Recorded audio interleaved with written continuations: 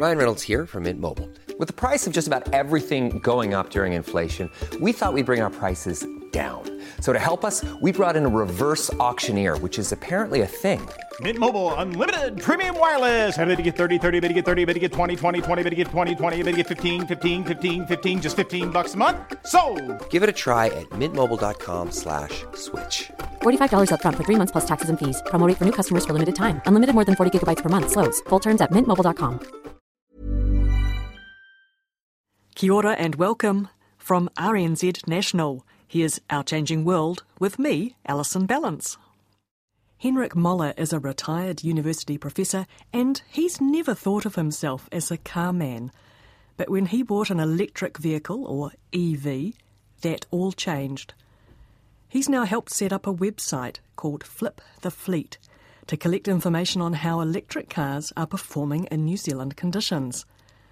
I was keen to find out more about this citizen science project, and when Henrik offered to drive me from the University of Otago out to Dunedin Airport on a cold, sleety day, I leapt at the chance. So would you like to introduce me to your electric car, Henrik? Yes, this is Eva. Oh, very nice. It's a second-generation Leaf, manufactured in 2015 in Japan. You know, a fantastic car to drive, lots of fun. They're really fast off the line, and they're very, very smart. They record a lot of things. They're very comfortable, very quiet.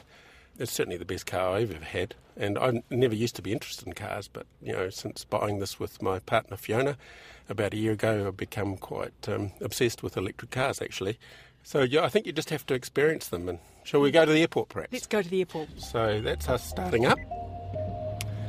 And I suppose you don't hear a roar of a motor. No, you don't hear anything, but all the lights come on, the windscreen wipers start. It's a bit eerie at first, and it's simple to drive, so it's even simpler than a normal automatic.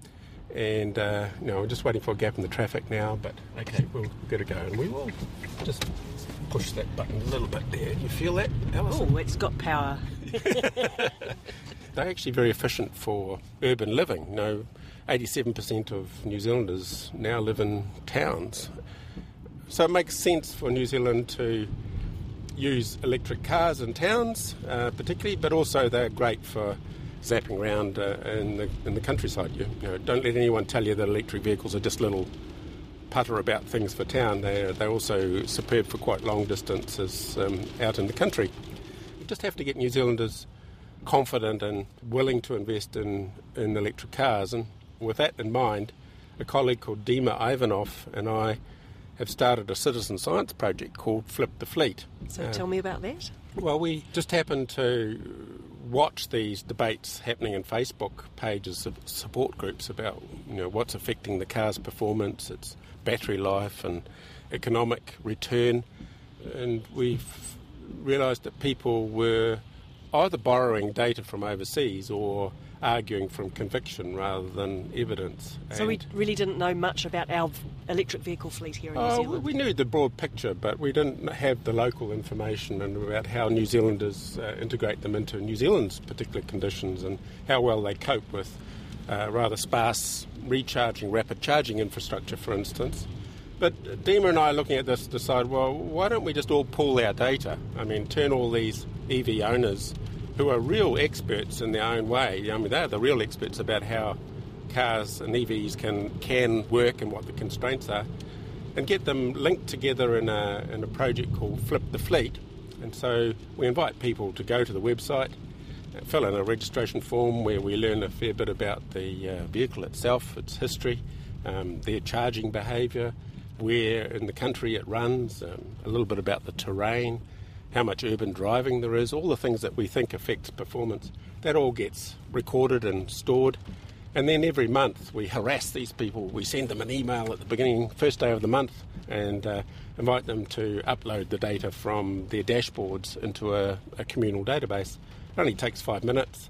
And for a year now we've had EV owners, some around about 130 of them in the end tested the software and helped us to improve the software. The software takes their data, stores it, so they get a longitudinal look at the way their car is behaving, and then within milliseconds reports back on a dashboard Things like how much fuel did you avoid using last month, how many dollars did you save, how much energy did you put into it, what was the efficiency of the vehicle in terms of how far it travelled per kilowatt hour of electricity, number of tonnes of greenhouse gas emissions that were avoided last month and in the life of the car.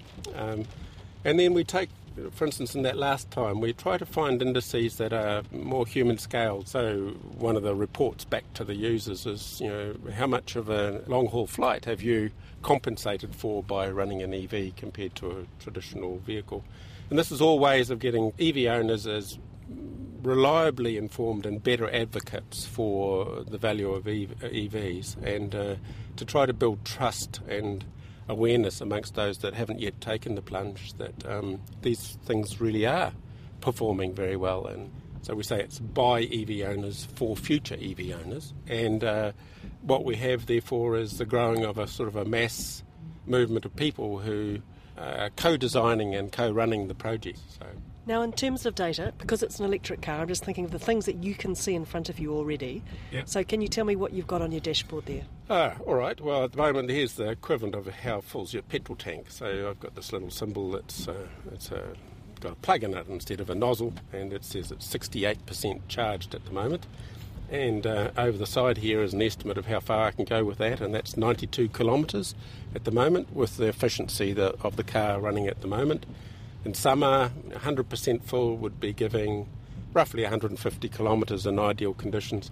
But here we are in wonderful Dunedin, raining, 3 the lights degrees, are on. I can also tell that from your we've got the dashboard. heater on. And look, I'll just put that button on and that'll warm your seat, so you'll get a nice warm butt. There's a range anxiety. Some people do get nervous about it.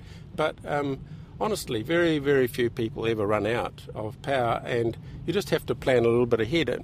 It's also no big deal. It's like having your own petrol station at home, because when you get home, you plug it in and the car's ready for you in the morning, and can set it on a timer so that it only starts taking up electricity at 11 o'clock when it gets cheaper. You can set a limit on it so that it only charges to 80%, which is best practice. You don't want to cook your battery. Now, one of the things the Flip the Fleet people have been reporting to us, we asked them to say, what was the distance of your last trip in the month? So it was a way of just getting a random sample of the trip distances. And so far it's coming out at around about 28 kilometres is the average trip. So it's only those long trips where people have to worry. And what we've found in the Flip the Fleet database, we now have about 180 people, and it's rising fast and more are welcome.